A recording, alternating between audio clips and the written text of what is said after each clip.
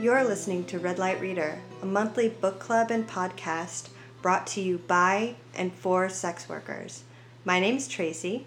My name is Maya Morena. And I'm Kate Zen. Thank you for joining us in our first episode recorded at Blue Stockings Bookstore in New York City, where we have Melissa Gira Grant joining us with a live audience to revisit her incredible 2014 book, Playing the Whore, The Work of Sex Work. She'll be reading selected passages from this book and discussing how it relates to the current cultural and political climate. Focusing on the contradictions between sex workers' own lived experiences and how they're talked about in the culture at large.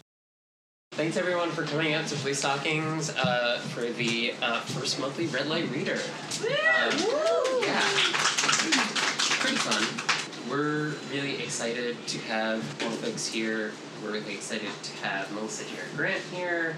It's going to be good. It's going to be, I think it's really important to have more spaces to talk about sex work right now at a time where it's being excessively policed. So, if you have or haven't been to Blue Stockings before, welcome. We're a feminist space, we're a activist space, we're an anti-capitalist space.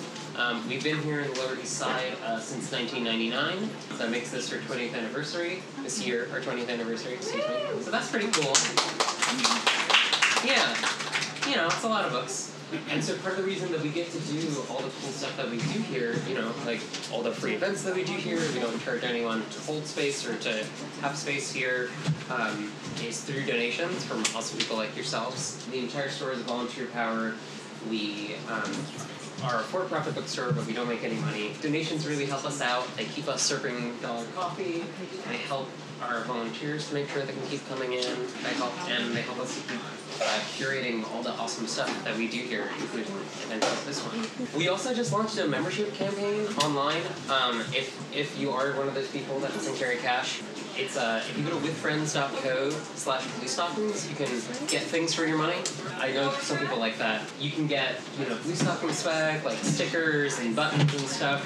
That beautiful pink tote bag that you see over there is exclusive for our members. It's pretty beautiful, pretty sturdy. You can get a membership discount card for your membership. It gets you 15% off everything in the store.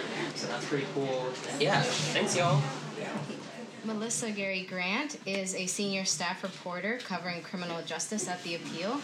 I am such a fan of her work. I've watched her go from freelancer for all, you know, like major publications, writing amazing, you know, journalistic pieces that haven't really been covered in journalism when it comes to sex work and criminalization. So it's been amazing to see her, you know, rise up and become a staff writer for The Appeal. She is the author of Playing the Whore, The Work of Sex Work, where she deconstructs the very common narratives that society has about sex workers, kind of the contradictions behind that. Yeah, she's a personal hero. She's changed so many of, like, the people close to me, their lives. I have a friend that said that reading her stuff is what made her come out as a sex worker and really get into activism.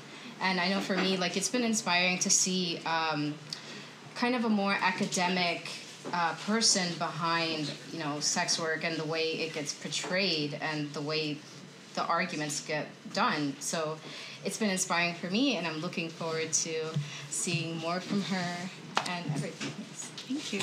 Buy her book. Try the intro. Someone join me. I feel alone. You're safe. I shall stand by you. Thank you. I am her bodyguard. Be nice to her. Hi, everyone. So before I was here, like literally before I was here, like 10 minutes ago, I was just over at the Metrograph, where one of my personal heroes, Samuel Delaney, who wrote this book, was there. Times Square Red, Times Square Blue.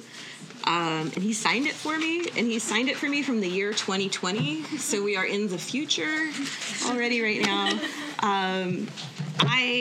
It's funny to hear the approach that I use described as academic, because I am a college dropout. I went to the University of Massachusetts at Amherst the same time Samuel Delaney was there in the comparative literature department, and this book came out while I was an undergrad, and I probably would have dropped out if my advisor hadn't, like, handed me this book.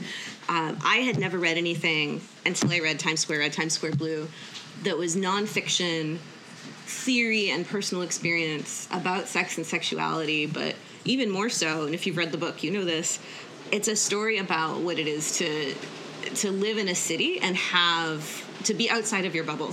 That sex in this book isn't just about, the sex businesses of Times Square. It's sort of an organizing principle for living in a city. It's what it means to meet people that you otherwise never would have had contact with. The kinds of relationships that people had with each other in these little encounters in the porn theaters and the peep shows. People, it seems like for Delaney, what he's saying is that is what we are stigmatizing, and that is what we are trying to outlaw when we try to criminalize sex work, but also criminalize same-sex sex and same-sex relationships. And that, I don't think this book would exist if I hadn't read this book like 15 years before I started it. So I'm super honored I finally got to meet him before coming here today. And that's the part of the book that I'm going to read, which is also called Red Light Neighbors. Okay.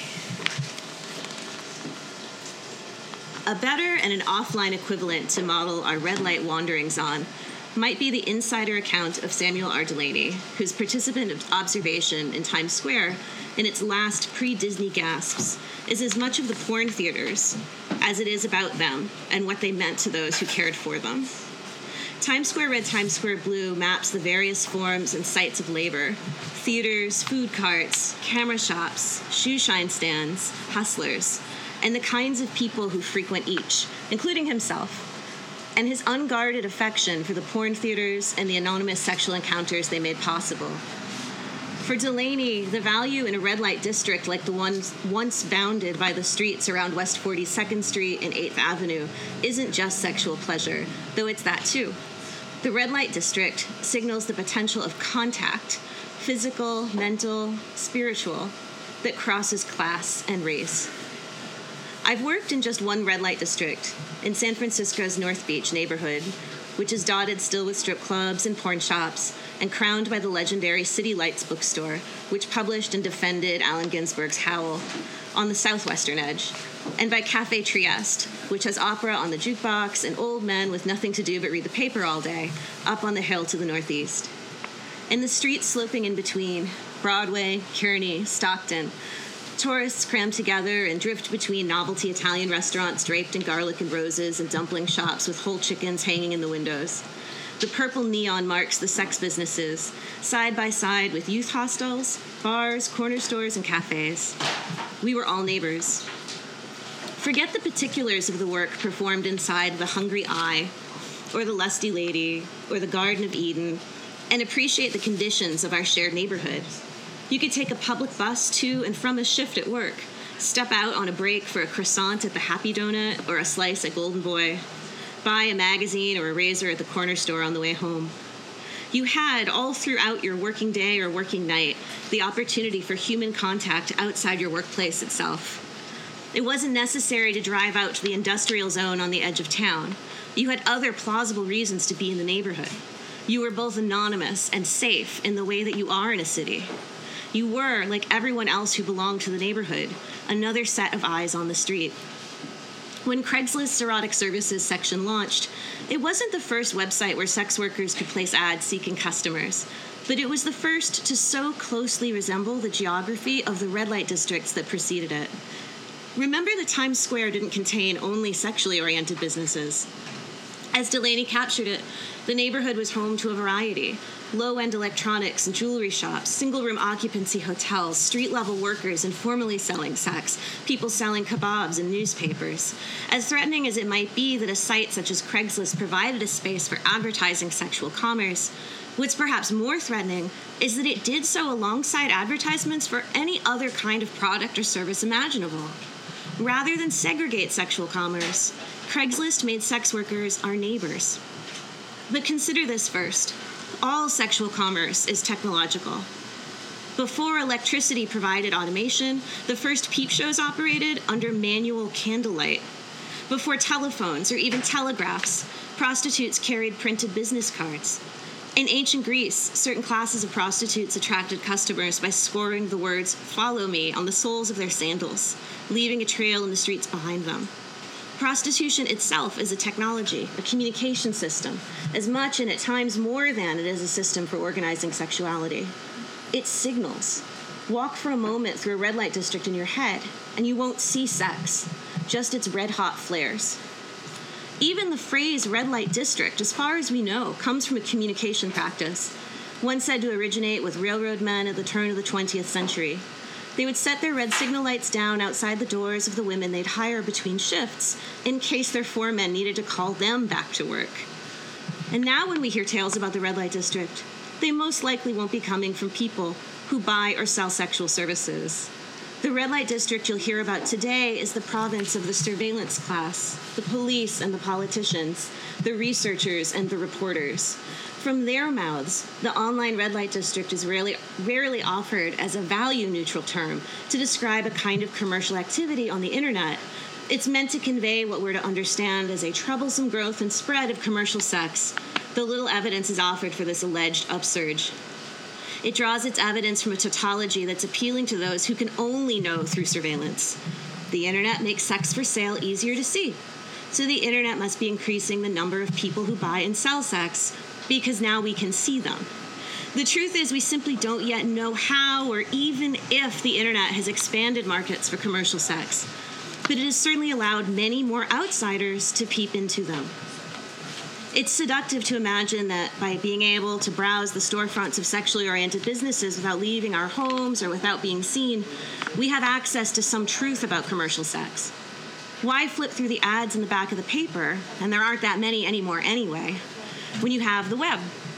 You can click through livejasmine.com, where a mosaic of women's photos come to life and mouse over them on the homepage. Dozens of streaming video feeds of all the performers available wherever it is they are, and right here in the universal time zone of the live sex show.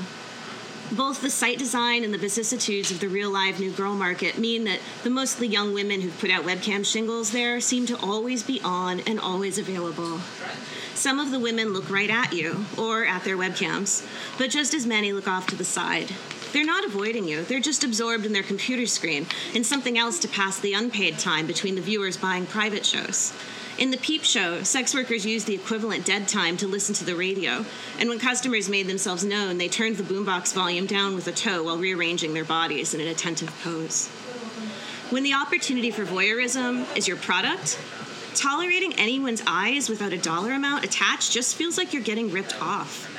There's a certain amount of show a performer must give for free, but there is a line, and each worker knows it, between the attentions of a prospective customer and the neediness of a time waster.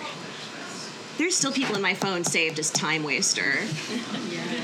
From like 15 years ago. From like before the iPhone was invented. This is from like a T9 era. Okay, sorry. End sidebar. These interlocutors into sex businesses, those would-be flaneurs with the mouse, particularly those who feel that they should not or must not pay, will likely be treated as the latter. What's the latter? Oh, time waster. Preserving one's propriety is no excuse. Having something to offer, money, is what makes you a good citizen of the red light district. We could say that peep shows and porn theaters and street-level sex work, particularly those conducted in mixed-use neighborhoods, are being displaced by online ad directories and live cam sites. But more to the point, the web sex markets are flourishing in the vacant spaces left in the wake of gentrification campaigns that imperiled the sex businesses that also called those blocks home. These physical spaces are gone and may never be again. The anonymous sexual encounter is now increasingly mediated by the digital. That mediation only magnifies the power of myth-making about the online red light district. It's no one fixed place, but a network of signs and solicitations. In the 18th century, we had the polite euphemism public women when it was necessary to reference those who were presumed to be prostitutes. But what public is left for the public women now? On the flickering front page of Live Jasmine, the rest of the public can imagine, as those equipped only with gaslight once imagined, the bodies upon which their illumination is cast. We're just waiting for them to drop in a coin and bring them to life.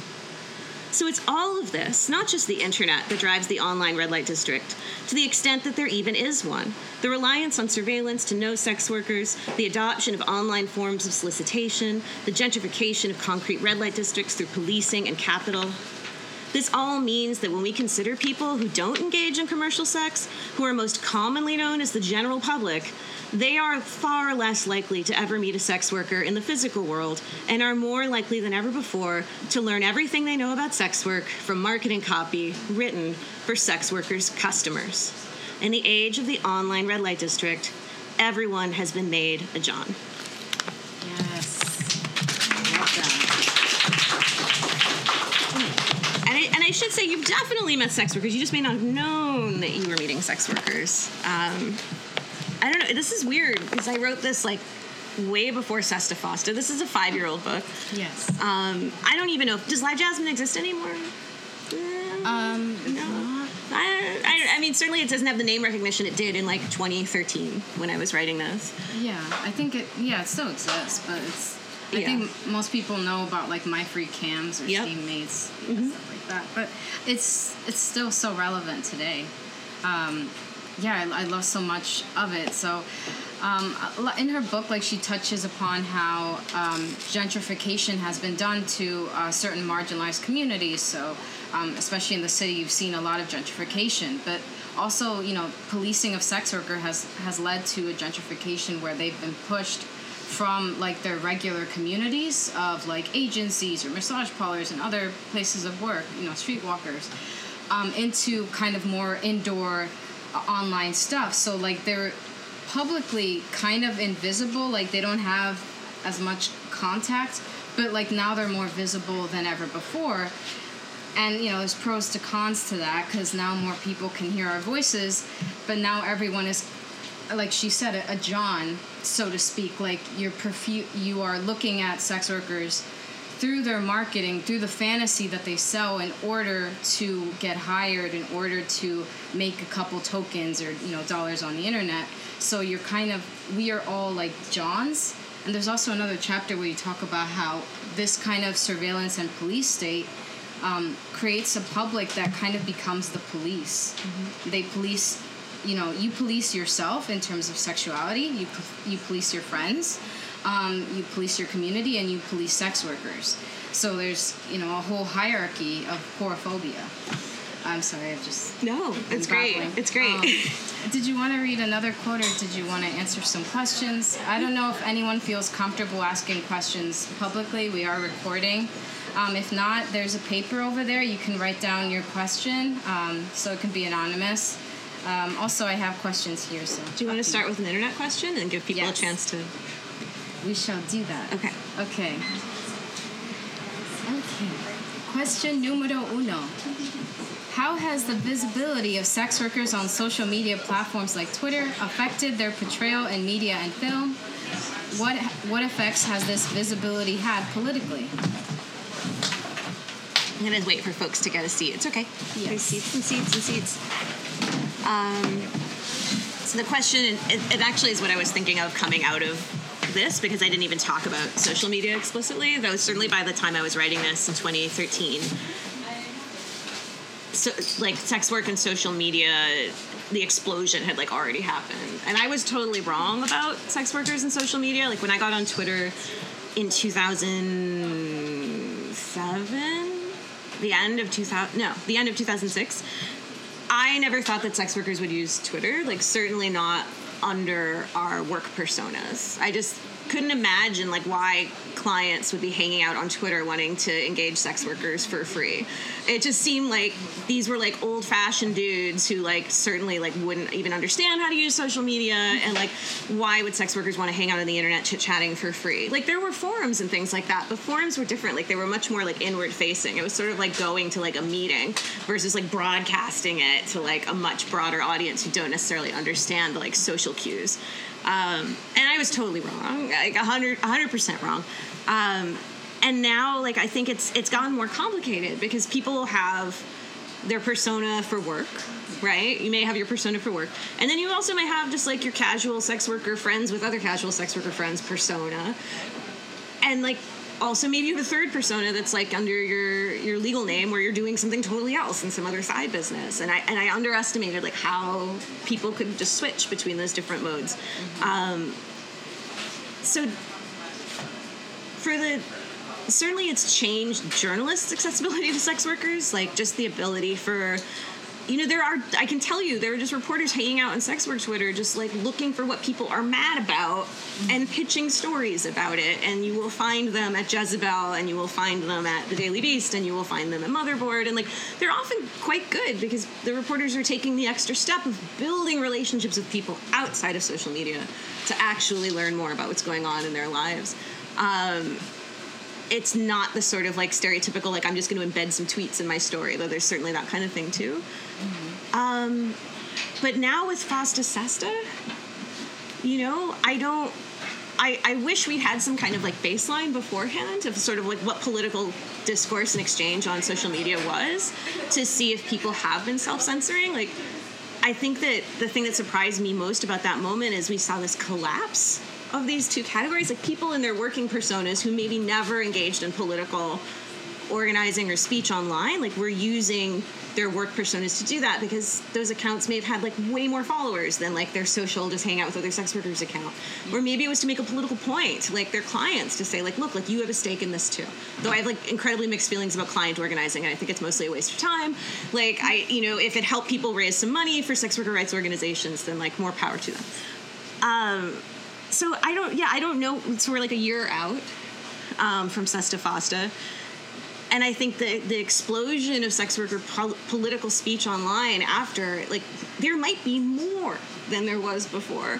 But I know that there are many people who've, like, just disappeared from the internet entirely, or I'm not seeing their tweets because they're not showing up in search. Mm-hmm. That they're getting shadow banned, or, they're not even, like, wanting to engage in that kind of dialogue online anymore. So it's hard to say. But it is this paradox of, like, you've never been more visible, and this crackdown is also coming with that. And I don't know, I'm thinking of people like Tourmaline and Che Gossett and the work that they've done to talk about visibility and like what happened, like the trap of visibility.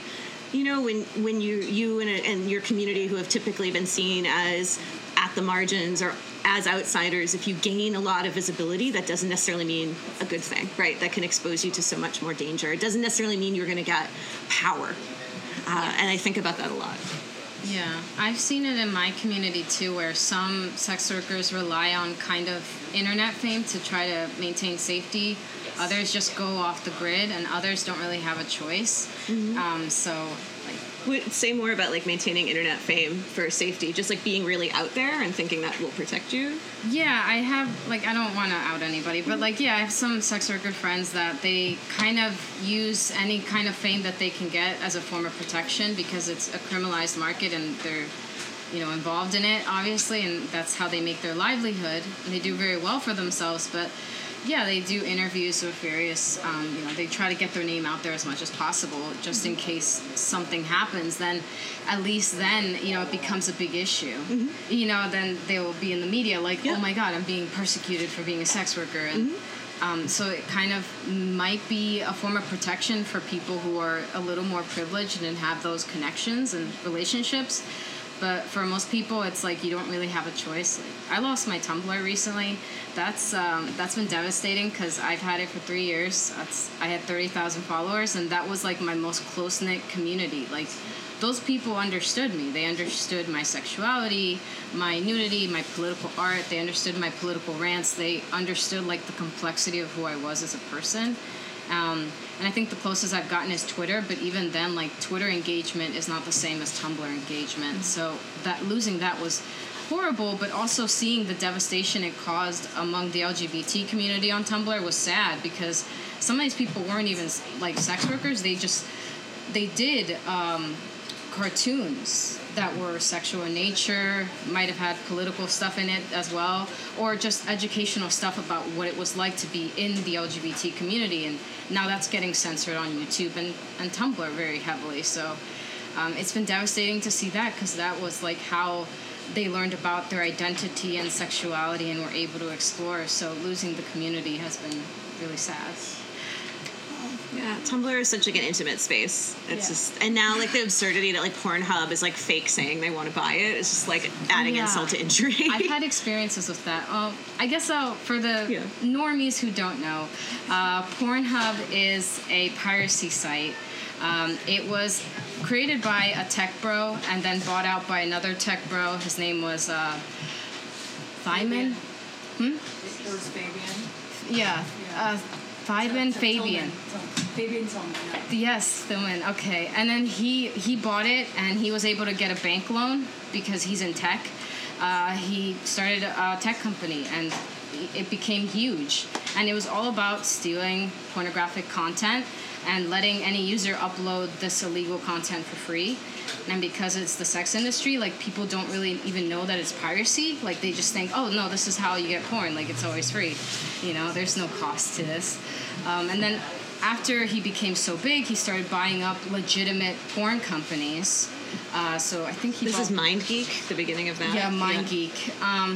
His company is called MindGeek. That's the tech company. But he owns Pornhub. He owns various actual porn companies, and then he also owns other piracy sites. So it's like a weird loop of legitimate business getting stolen and uploading, and he just owns all of it. It's a monopoly, basically. And any laws that are against sex work impact sex workers and directors and producers. They don't impact him because he's in the tech industry. So when Sesta Fosta got passed, I saw on Twitter Pornhub was like, didn't care. Like, he's like, oh, we'll take in the refugees. You know, heard about Sesta Fosta. You guys can upload your content on our opportunity site. For him. Yeah. Yeah. So he's trying to make like a YouTube thing, except it's not nearly as profitable as when YouTube started at all. So you can upload your content there for free and get like a couple dollars out of the hundreds of thousands they make off of you for the rest of your life. That's like, you know, for him it's like exciting, right? And they're doing something in the UK now where they're banning porn. They're not really banning porn, but basically they are putting MindGeek, which is the company he owns, responsible for verifying people's age. So you have to actually upload your ID to MindGeek in order to watch pornographic content. And this is the company that has destroyed the industry and has, you know, profited from stolen content. Now they're like going to be the ones responsible for IDing people and having all this personal data. So it's really scary what's happening, but unfortunately, like, governments, they respect tech companies that do stuff like that. They don't respect the workers or the industries. And especially because they have a lot of lobbying power. We kind of touched on it already. So how does the change in landscape of where sex workers advertise, from the red light districts, from like essentially public space, you know, and you talked about, I think, the history of red light districts, to online ads where they can be accessible by pretty much anyone via the public, but the public doesn't actually have to interact with them, so they can be, there's like this voyeurism. How does that, can you talk about more of how that affects the way that the public perceives them, and how specifically has Sesta Fosta shifted public awareness of sex workers' lives in the past year? Yeah. I mean, the thing to think about, too, with red light districts, like, I kind of talked about where the language came from, but the logic of a red light district is segregation. And the term red light district doesn't even appear in print in English until, like, the 1880s. So this is, like, a very new concept. This is a concept that's coming out of, you know, rapid technological growth, coming out of rapid growth of cities. Like, it comes out of a lot of anxiety of, like, what women are doing to make money, and the idea that, like, this particular way of making money needs to be segregated from everything else. And when you like read about, like, segregation at that time in, like, the 1880s and 1890s, like, sometimes it means red light districts, sometimes it means racial segregation, sometimes it means both, because the red light district itself was a very racialized way of organizing space in a city. And a lot of the logics that, like, animated Sesta Fosta, this idea that, like, scary men are coming to kidnap your daughter and sell her on the internet like a pizza, it comes out of that same era of the origins of the red light district, the origins of the white slave panic, as we call it now, the idea that there are scary people, and at that point in time, the scary other who is stealing your child sometimes were Chinese immigrants, sometimes were Jewish men, sometimes were men of color, and they would, like, hold her captive in a physical space in the red light district. And so now, like, the internet is sort of like, it doesn't quite map, right? Like, it doesn't, like, I like find it hard to even, like, think of the internet as, like, a space. And you would have these politicians arguing for Sesta Fosta saying, like, that back page is the biggest online brothel, or it's the Walmart of sex trafficking, and they're like trying to like figure out how to describe what is essentially speech, right? But they're trying to like make speech a place. And the internet is tricky that way, and I still haven't like worked this out. I don't know like the right way to think about it, but certainly like a newspaper is speech, right? Like the Village Voice was speech, but it was speech that in New York City had like a physical presence, and it was around you, and you could pretty much grab one wherever until summer of 2017 when it stopped printing. And there's nothing really that like that fills that same function in physical space. Maybe phone books still have escort ads. Maybe. Like the very first escort ad I ever saw was in the Yellow Pages. And I talk about it in the book. I had like really weird clip art of like a lipstick or a high heel or like a lipstick, like mouth. And it's like very rudimentary. So like compared to that, to have like a full color website where you could put up as many pictures as you want, like there was a time where that seemed like this most exciting thing. Mm-hmm. And it's so strange to me to think that that's the content that's easier to censor right now. Not because you can actually control the internet, but because you can control the people who control the internet. You can make them scared to host that content. So there's a content distribution network called Cloudflare, and they got a lot of press in the last year because they were the hosts of a website called Daily Stormer, a white supremacist website. And they were also, for a time, the hosts of Twitter, which was the Mastodon instance that was sort of... Mastodon's like a open source kind of version of Twitter. And Twitter started... And the lead up to Sesta Fosta, this fear that sex workers were going to get, kicked off of Twitter en masse, and to give people an alternative, to build their network, to build their followers. And Cloudflare kicked Twitter off in like 2 days. But they like debated for months about whether or not to get rid of the Daily Stormer. And you often see them, like, there'll be another kind of, like, Cloudflare's hosting another white supremacist group. It's like they apparently don't have, like, codified policy on the content when it comes to Nazis. But when it comes to sex workers, like... they'll kick them off. I'm really scared, actually, that a lot of the current debates about, like, what do we do about Nazis on the internet are, like, happening in total isolation from what just happened to sex workers on the internet. Yeah. And I'm personally very concerned that, like, on the one hand, I want to deny platforms to Nazis and white supremacists. On the other hand, I don't want to, like, chip away at federal speech protections in order to do that. And so then, like, what does that leave you? Muscling the platforms themselves. And we've seen the platforms are, like, totally willing to cave when it comes to sex work.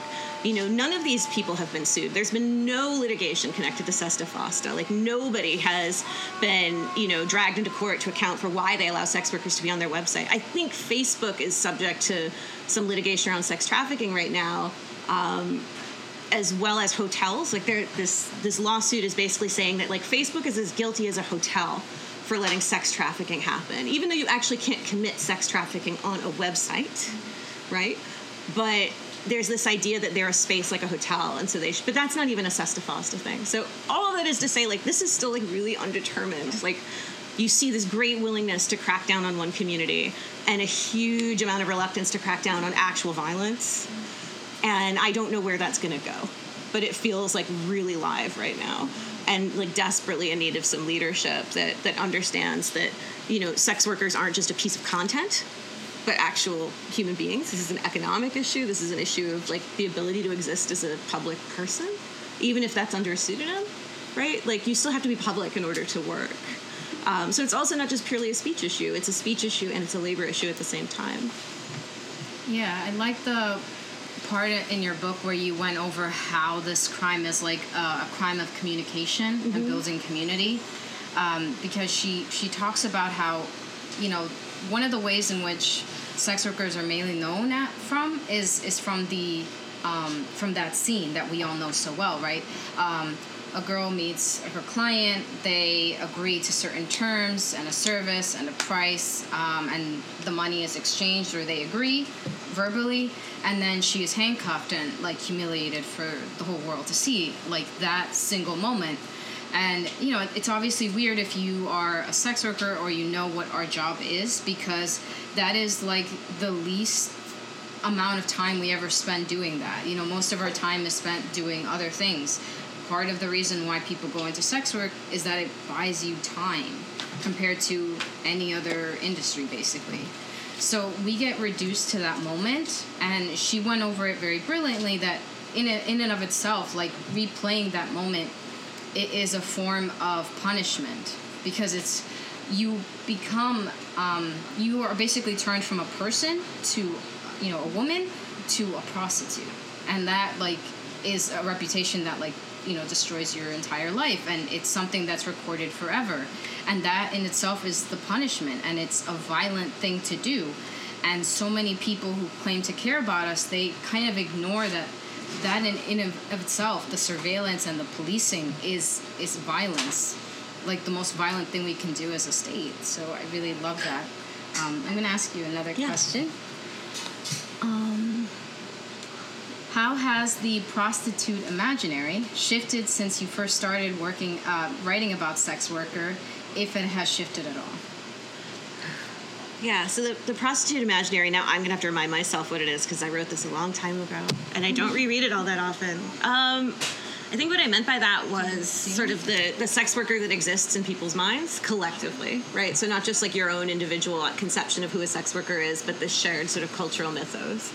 I do think it's gotten more diverse in some particular ways. Like, I am completely shocked, and I'm staring at you, that there's this Netflix series now about a grad student pro-dom who has like no boundaries, and like that thing that like that character that I'm most familiar with from anti-sex work activists being like, well, you're all grad students or something, you're all 1% privileged, blah blah blah, you don't deserve rights because you love your job and whatever, we don't have to listen to you because you're in grad school.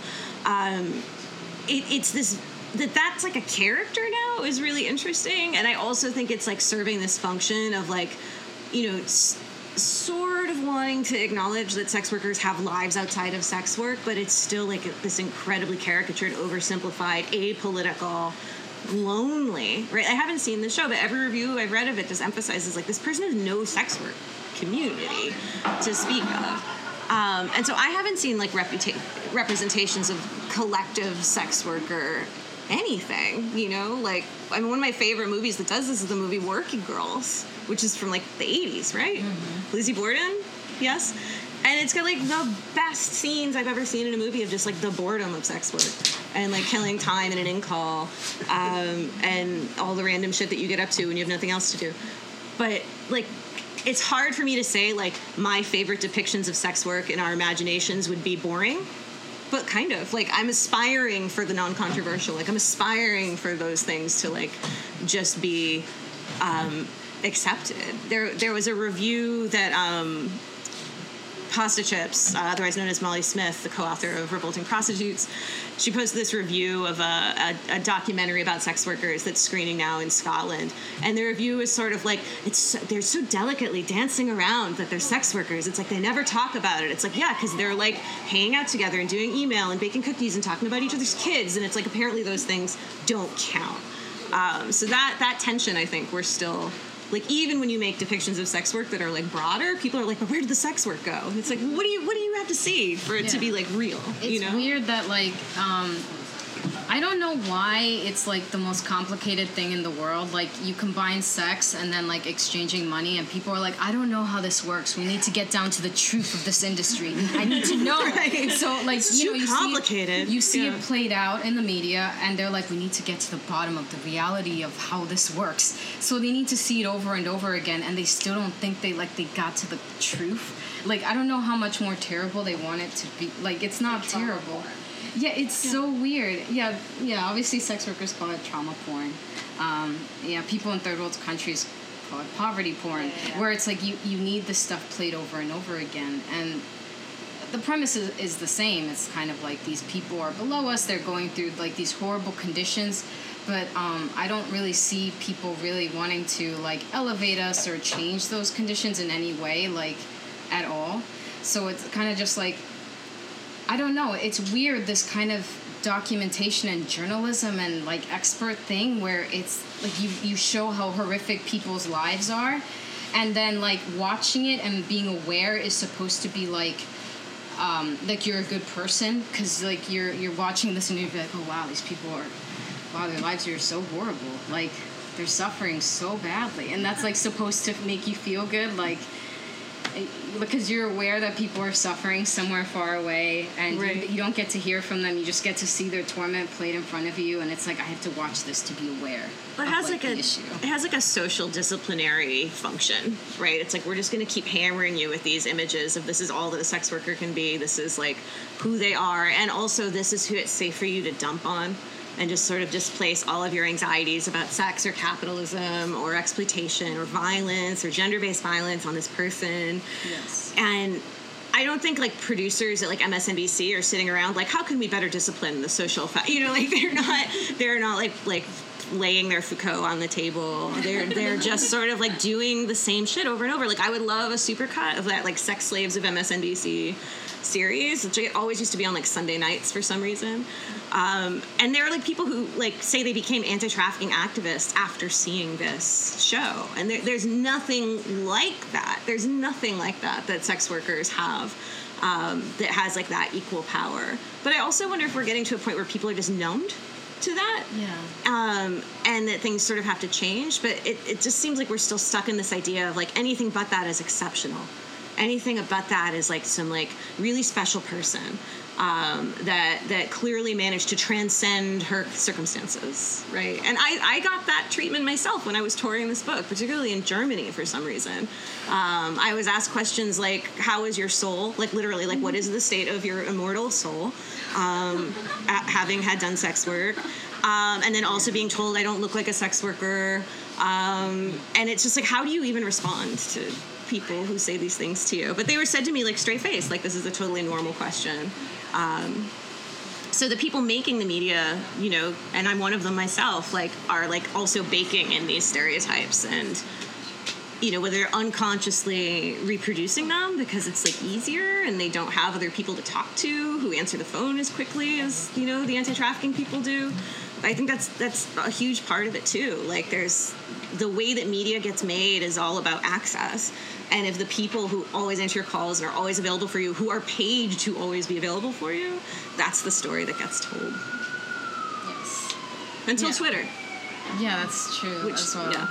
I guess the idea that like you can be a voice for the voiceless is a very popular thing, that there's people out there who are so oppressed they can't speak for themselves, right? So like there is no one from Honduras, there's no immigrants or like kids who might have survived and been child migrants in the U.S. that can speak for themselves, so we need to all be horrified and speak up for these kids, because it's not like anyone else had already been through this. Or like same thing with sex workers, right? Like there's no one. We have to speak for these faraway people that are being tortured and we can't even imagine. And that's impossible. You know, people have to speak up for themselves, and you have to give the mic over. Wanted to ask you another question. Can you talk more on your reporting of the experiences of sex workers in Cambodia and how that contrasts with depictions of them in the U.S. media by many anti-trafficking campaigns? Sure. Cambodia's place. So the time that I spent in Cambodia was actually not as a journalist, but I ended up producing journalism out of it. I was actually there as like a human rights consultant, and this was in 2007, and at the time, U.S. anti-trafficking law was being replicated in Cambodia. The kind of U.S. anti-trafficking international mechanisms that come out of our State Department, that include like grading every country on how well they're doing at fighting trafficking. That pressure led Cambodia to just tremendous crackdowns between like 2006 and 2008 on sex workers, on homeless people, on drug users, on kids living on the street. People were literally ending up in former prisons that the Khmer Rouge had used to torture people, and Human Rights Watch and also Likaido, which is a Cambodian human rights organization, and it did intervene. And as far as I know, like that kind of extreme detention and crackdown ended around 2010, which isn't to say that sex workers in Cambodia aren't facing that kind of repression, but there was a particular wave of it that was very much influenced by the United States and using foreign aid as leverage to push Cambodian law enforcement into this kind of crackdown. So that was what was interesting to me about Cambodia. At the same time, we have journalists like Nicholas Kristof, who, you know, at the time had been writing about Cambodia and sex workers in Cambodia for a couple of years. and was producing stories that were like, I literally went and bought this woman from a brothel. And now we're going to see how she's doing. Oh, she went back to the brothel. Anyway, moving on. Like, no, sort of like, why might that be? Or elevating individual activists, like a woman named Somal Imam, who was not herself a sex worker, but who said she ran shelters to rescue children from sex trafficking, who then later was found out to have been fabricating stories and also tacitly supporting those crackdowns. So my experience in Cambodia was very limited. Like, I was only there for 2 weeks.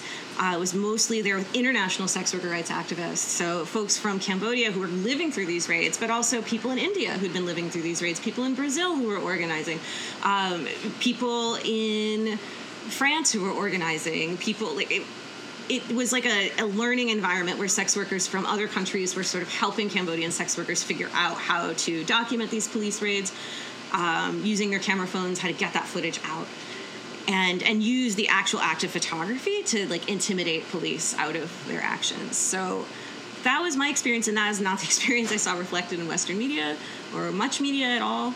And that was a huge turning point for me, like in my work, like that this was what mattered was what the police were doing.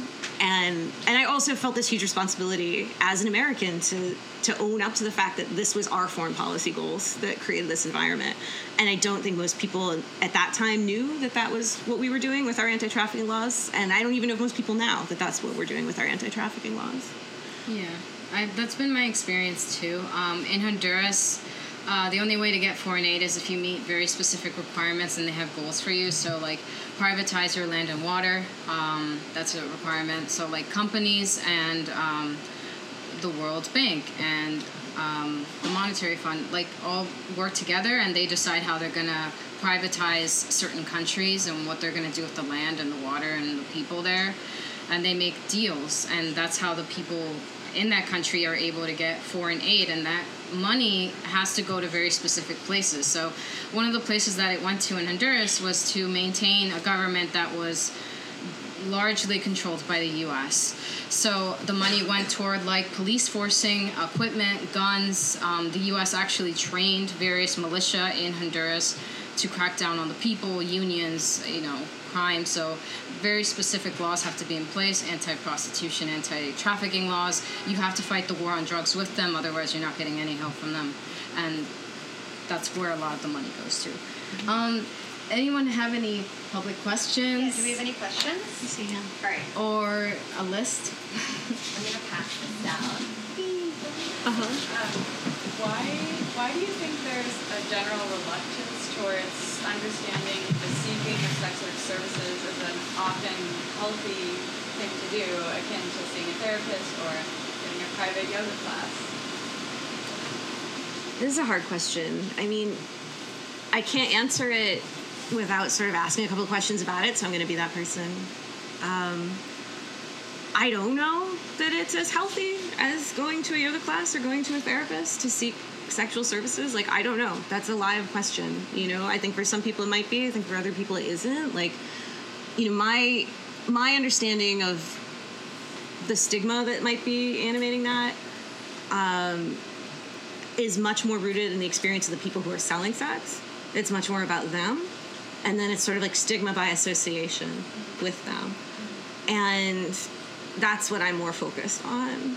I think that we don't actually alleviate the stigma of the people who are selling sex by focusing on the stigma of people who are purchasing sex or sexual services. That in fact we could undo that stigma if we undid the stigma that sex workers face. But I also think it's, I'm going to shout out Revolting Prostitutes again. Like, it's their analysis, Juno Mack and Molly Smith, is an analysis of sort of like getting out of that stigma that doesn't require saying that sex work is good. And saying that, like, this stigma is dangerous, this stigma isolates people, this stigma says these people are less than, and that's enough. Like, that's enough to want to undo that. We don't then also have to, like, premise undoing that on because sex work is good or okay or fun. It gets you out of that bind. And then I think it also speaks to like a much broader range of experiences of people who sell sex, who don't really care if their customers are having a good time, or who might really care, or who are indifferent right now. Like there's no sort of like template customer, and there's no template worker. Yes. I could add to that. Yeah, go ahead. The experiences are really varied. Like, for instance, if you're trying to find a therapist, there are some therapists that could do more harm to you by having you as a client. Because, for instance, I've been going to therapy for like over 10 years, and the one therapist that I saw the longest did more harm than like she'll ever know, because I wasn't ready to get treatment, but I was just kind of going out of obligation. Just because I thought maybe it would make me feel better. We were not compatible at all. She was very shameful toward me on various different things, like from my views to my sexuality. I wasn't even having sex, but like just like me wanting to talk about certain desires was not good for her. Same thing with yoga classes, right? So some yoga classes that I've been to, there was a woman that had seizures. Like, she started having hot flashes, not seizures, hot flashes. And the yoga teacher was like, well, maybe that was good for you to get out. That could be bad energy. You have yoga classes like that are really bad. They're toxic environments. A lot of them are anti-vaxxers. And that isn't to, like, say anything bad about them. Like, I love yoga and I love the people. But, like, it's kind of the way you should view sex work. It can be good and it can be bad, and it varies on who you're talking to. Some sex workers just do it for survival. Some sex workers really believe in the work that they're doing, and they try to transform their clients' lives. And, getting, for instance, I have a friend that works with men, and she gets them out of, cisnormative sex. So she has helped a trans woman come out of her shell, or different stuff like that. So it really varies on the person that you're talking to. It is extremely varied. A lot of sex workers don't care. Like, it's just an activity for them. Kind of like if you're ordering someone a latte, so you have to go through the motion, the physical labor of running around and making the latte. So that to them is like, that's what they do, basically. So it's really varied, and I think that's the way you should approach it. Yeah. More questions in the room? Yeah, thanks, y'all. We're in this beautiful bookstore, and so I wanted to ask a question that was more about the legacy of sex workers and folks in sex worker adjacent communities writing their own stories for themselves, for us, and centering voices that are so often, so often there were these trends in books about sex work that were so academized, or they were just like social research based texts. And I'm not saying that those things aren't valuable. I think that they can be, mostly for us to critique them, right? And mostly for folks in community to intervene using them. But you keep bringing up Revolting Prostitutes. We're here discussing your beautiful book. There's a legacy, albeit a smaller one, of these kinds of works. And I was wondering if it might be fruitful if we, plug some of those, being that this is a book club, and maybe have time to talk about Prostitutes Our Life, or to talk about some other memoir-based works and other political works like Selma James. We usually have the collection here, Women, Race, and Class, that has that beautiful essay from Selma James in it. So, I don't know, I just wanted to give you an opportunity to just riff on some of the beautiful tradition of For Us, By Us literature. I mean, the very first book I think I ever read about sex work, which was very much the coming out book, I actually read it on downtime at work, was Carol Queen's Real Live New Girl, which is kind of in the problematic fave category now in some ways. Just because, her take on sex work in that book is very much this is great and wonderful, and only people who think it's great and wonderful should do it, which is a very hard place to organize from, among other things, and just wrong. But the kind of books that I came up with, certainly before I found things like Samuel Delaney's book, were that very much in that vein of, I am a sex worker, I'm going to tell you what's what, and I love that. but like what followed what's what was usually like graphic stories about clients, how much fun it was, how little work it was, you know, like de-emphasizing money, like, you know, there are tropes associated with that I'm like happy to leave in the dust of the 1990s. And then the other kind of strain were like academic books, like, and also books that were published by academic presses, but they weren't necessarily academic books. I'm thinking of Whores and Other Feminists, edited by Jill Nagel, who, as far as I know, never published or edited another book about sex work ever again. It came out in 1998. It's still out there. It's still in print. And, you know, it's because it's an anthology, I think it gets around that very 90s sex-positive sex work trope. And there are also some really excellent critical reviews of it at the time that it came out, from more left-leaning kind of anti-sex sex workers. And I wrote a piece about it for Pacific Standard, rounding up some of those reactions. So that was like the like sex worker literary tradition that I had available to me. And just to underscore too how thin it was, like one of the things that I'm still carrying around in my library is one issue of a magazine that is long defunct called Anything That Moves. It was a national glossy bisexual magazine that existed for like 10 issues maybe in the 1990s. And like one of them showed up at like the feminist sex toy store in Northampton, Massachusetts, which is down the street from where I went to school. And it had Carol Lee, the Scarlet Harlot, on the cover with like her American flag regalia. Like she used to wear this kind of like Miss America drag that was like literally the flag turned into like a Scarlett O'Hara type huge gown with like red feathers and a sign that said "Be nice to prostitutes." And she's talking to a police officer in this outfit on the cover of the magazine. So of course I picked it up. And, you know, that was my exposure to Coyote, the sex worker rights group in San Francisco that was also sort of defunct by that time, and the Exotic Dancers Alliance. And getting this sense from it that, like, San Francisco must be the center of sex work. However, San Francisco is not really the center of literary production. and I think that it took a while. You know, Seal Press has certainly been very faithful of publishing both anthologies and memoirs about sex work. One that is sort of forgotten is Sex and Bacon by, oh my God, I'm going to forget her name now. She was on LiveJournal. It was like one of the very first, like, I don't know what the fuck I think about sex work books that I ever read. It came out in the mid-2000s. Revolting Prostitutes shouted out so many times. I mean, that comes from my same publisher, from Verso. And I think the strength of that book, among other things, is that it's written by two people who are still doing sex work. And that feels like the last sort of barrier, to have books by sex workers who are still doing sex work. And there are so many reasons that doesn't happen, right? Like, your publisher generally wants you to go out on a tour and show your face. Maybe that's not something you can do. Typically speaking, if you're a sex worker who is a current sex worker who write about sex work, you're probably in a much better economic position than other people. And maybe, I gotta tell you, books do not make as nearly as much money as sex work. So, like, you know, you're making a choice to do that. And that, yeah, that's like the gap I still see in needing to get. And certainly zines fill that gap, and, you know, stuff that people are publishing online and anthologies fill that gap. And now I have like many more like self-published works in that vein, like Prostitute Laundry, Charlotte Shane's book, which is back there, from her Tiger Bee press. So yeah, I mean, we need more, you know, and I feel like I can only think of like 5 books from the last 20 years. About the last 20 years, so not historic books, by sex workers of color or about the experiences of sex workers of color in the United States. So it's another huge absence. Yeah, I need to see those stories, because those are, you know, I met fellow immigrant sex workers like myself, and it has been life-changing.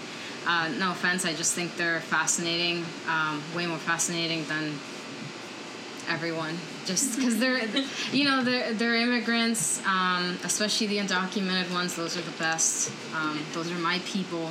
And, you know, sex workers, it's just that we are just we're so cool. Like, we're just so cool. We are the biggest FU to the system that I can come up with. Like, it's phenomenal, and they're so badass, all of them, even the ones that hate their jobs, some of them that are just indifferent, and then those of them that love it. Just so amazing. And I just think that, like, sex workers in general are like artists and writers in one.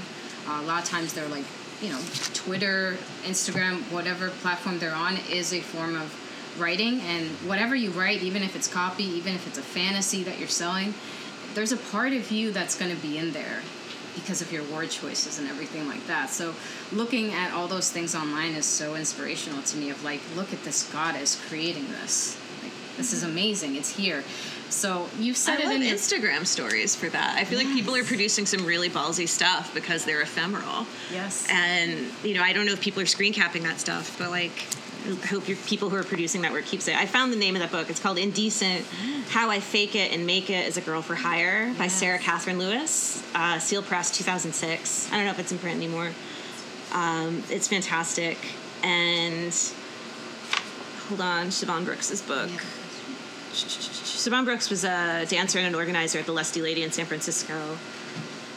And she wrote a book about the experiences of black strippers. Mm-hmm. And I don't think it was published when this came out, so I didn't cite it. But Siobhan, Siobhan Brooks. Lusty Lady was one of the first unions, right? For like that peep show place? It was the only unionized strip club in the United States, though others were also organizing, but there were tremendous union busting campaigns that also followed the Lusty Lady's attempts to unionize. And now the Lusty Lady is no more, so the union is also no more. Any other questions, y'all? Hi. So you were speaking before about the gentrification of sex work and it being pushed out up to the margins and more industrial areas. When I was living in Montreal for a few years, there was an active campaign by the surrounding cities as well to push all of the strip clubs, any of the massage parlors, just right on out of the city and hopefully somewhere by a big highway.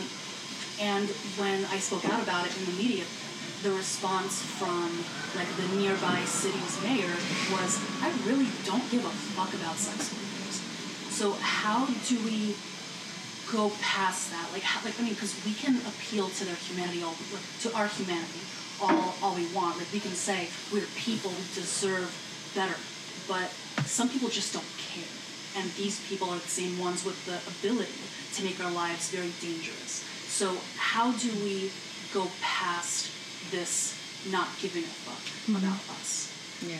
I think it's why I keep coming back to Neighbors. And it was like absolutely like chilling to me. Earlier this year I interviewed Jessica Ramos, a state legislator who's backing full decrim in New York.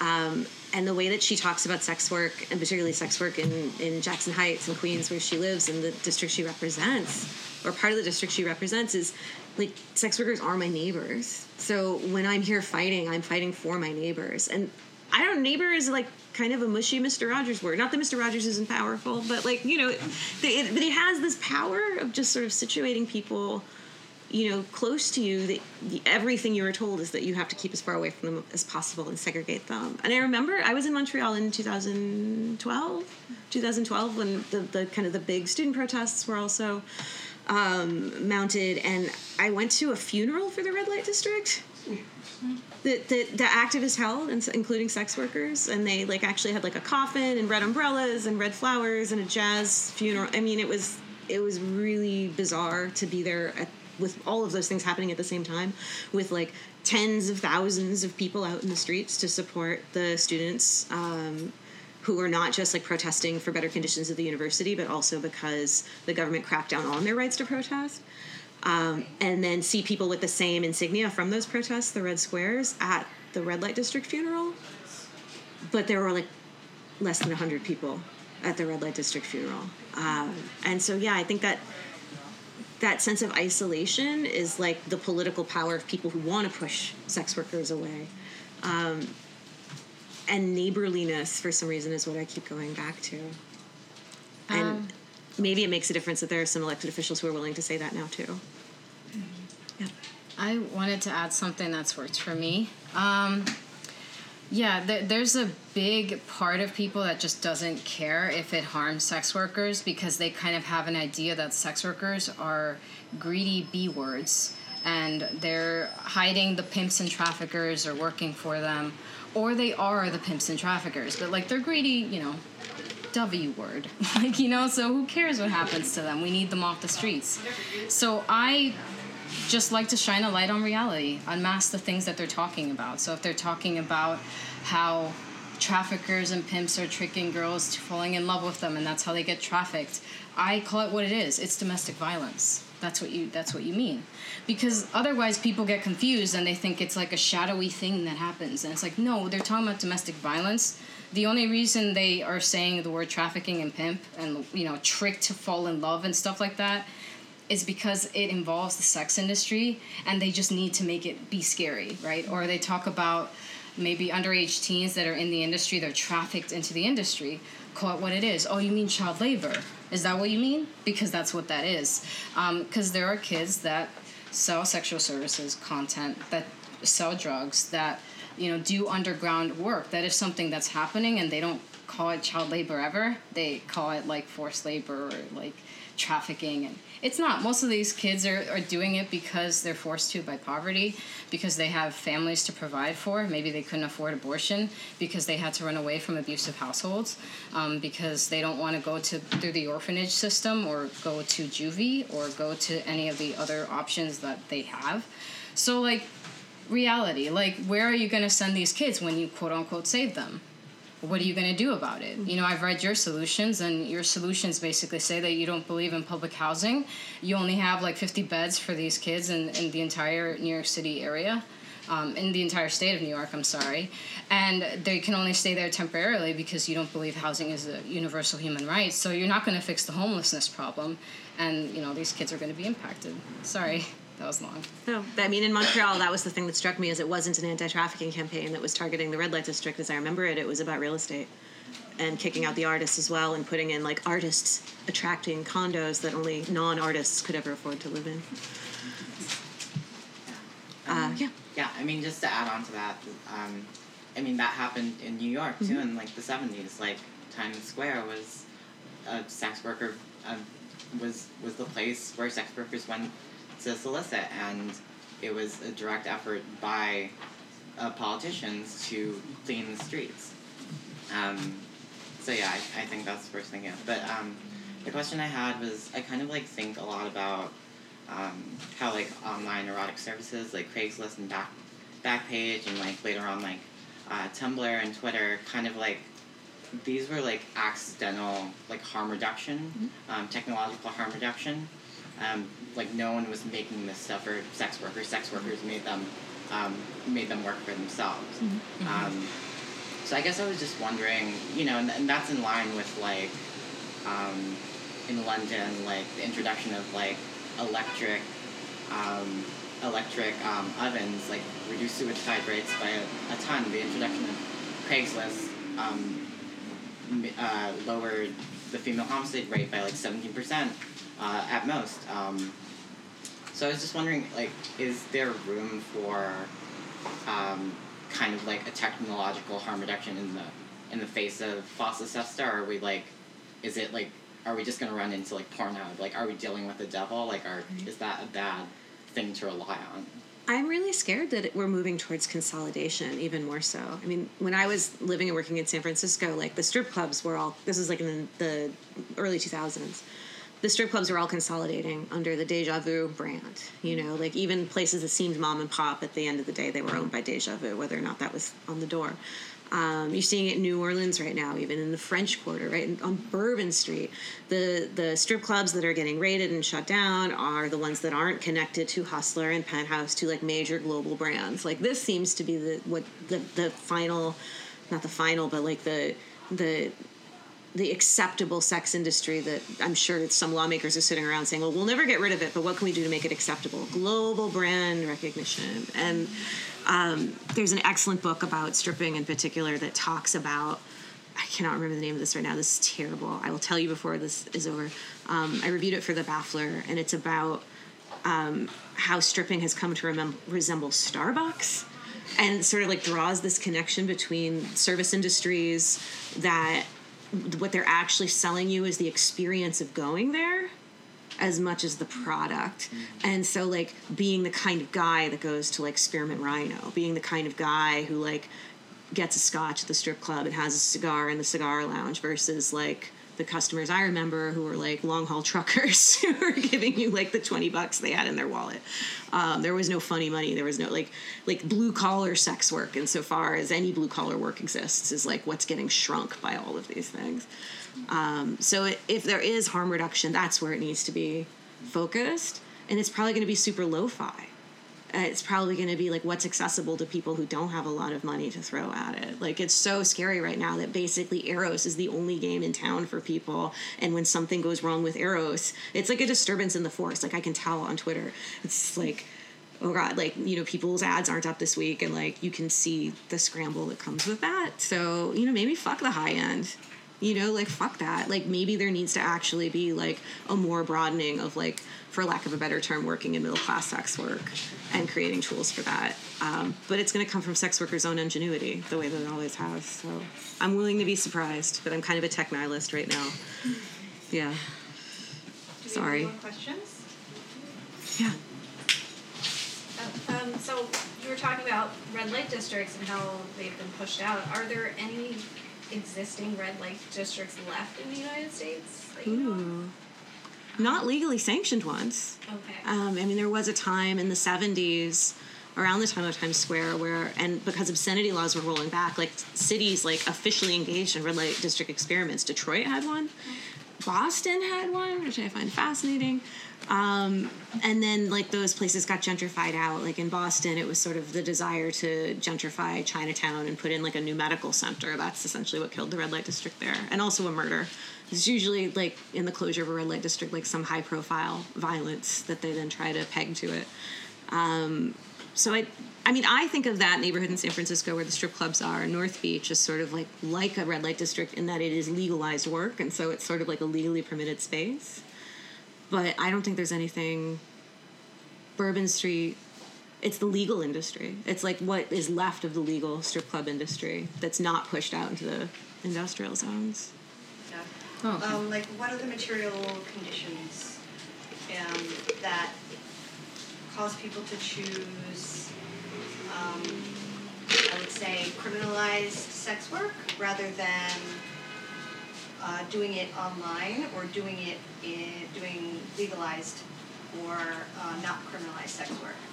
I mean, the first one I can think of, and then I'm going to toss it to you, is if you aren't legally permitted to work, then how are you going to work in the legal sex industry? Yeah. I've been on and off in the sex industry in various parts, and really what made me go full-time was like when Donald Trump was elected, because he was going to get rid of DACA, and that's my work authorization. So I needed to create an underground safety net in case I lost my right to work, and that was like the industry I felt safest in. I know I don't particularly like drugs. I'm not going to sell that, and I'm not going to work in the underground industries because I've seen my father do that. He's worked the fields for $5 an hour. He's worked really exploitative jobs, so has my mother.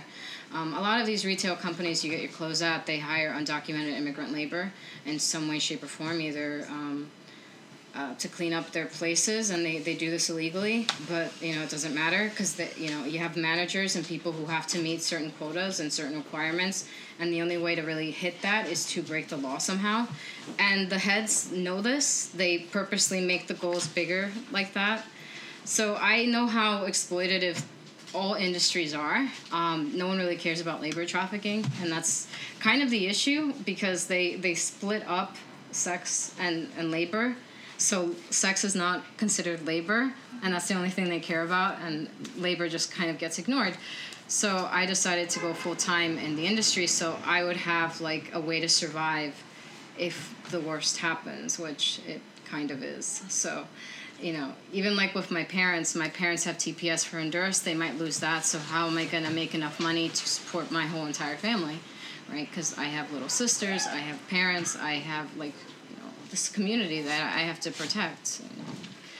All those underground industries, too, are interconnected. You know, like, I'm thinking of some of the stories I'm hearing out of Queens and the kind of nascent massage business organizing. Yes. And hearing about how, you know, there are women who will work in a nail salon or work in a massage business or work doing kind of like underground childcare, right, and underground nanny services or childcare facilities. And just the flow between all of those is a lot more than we might think of. They're cash-based, cash on the day that you work. don't necessarily need, official documentation to work. And as long as there isn't something else that meets all those qualifications, like those are the jobs that there are. Yes. There's also the fact that working legally is tricky, and it's a very white-dominated world no matter where you go. You can go to the brothels in Nevada, very white if you look at the lineup. They take 50% of your profit. You have to apply and be picked to work there. It's temporary, so you work 2 weeks, maybe 3 months at most if they like you. And again, 50% of your profit is taken away. That's a legal structure. And you have to meet all these requirements. They have to think you're pretty enough to sell, and all the brothels are owned by one person, so anyone working outside of that is doing it illegally. So most people are working illegally. They have to. A lot of people work under the table as well. So it's the same reasons why most people would work under the table. Mm-hmm. Is the reason why people are working in the sex industry under the table. I think that's all the time we have for questions. Mm-hmm. Melissa, is there anything else you want to talk about as we're wrapping up? I would just say, since we are in New York, and this is sort of unfolding right now, over the next couple of weeks, as the legislative session is still open in Albany, keep an eye on the work that Decrim New York is doing, introducing legislation not only to repeal the loitering laws in New York that target sex workers, to make it easier for sex workers and survivors of trafficking to get their criminal records sealed, but other kinds of laws that target people in the sex trades. That is amazing to me. That is something I did not imagine I would be living through when I wrote this 5 years ago. I am completely humbled by the fact that I am wrong all of the time. I need to become more optimistic, but I do like to keep my expectations low so that I'm constantly impressed when these good things happen. So yeah, I'm just completely stunned that that's the New York that we're all sitting in right now, that this could actually happen. Thank you all for tuning in to our first full episode. Please share us on social media, send us your comments and questions about each chapter, and engage with us. Community engagement is critical to our mission. You can stay up to date by subscribing to our email list, following us on Twitter, Instagram, YouTube, and Goodreads, where you can follow along with us as we read. Our June-July book is Revolting Prostitutes, The Fight for Sex Worker Rights by Juno Mack and Molly Smith. Stay tuned for reviews on each chapter, and please share your thoughts as we read along chapter by chapter on Twitter and Instagram every week. #RedLightReader. Until next time.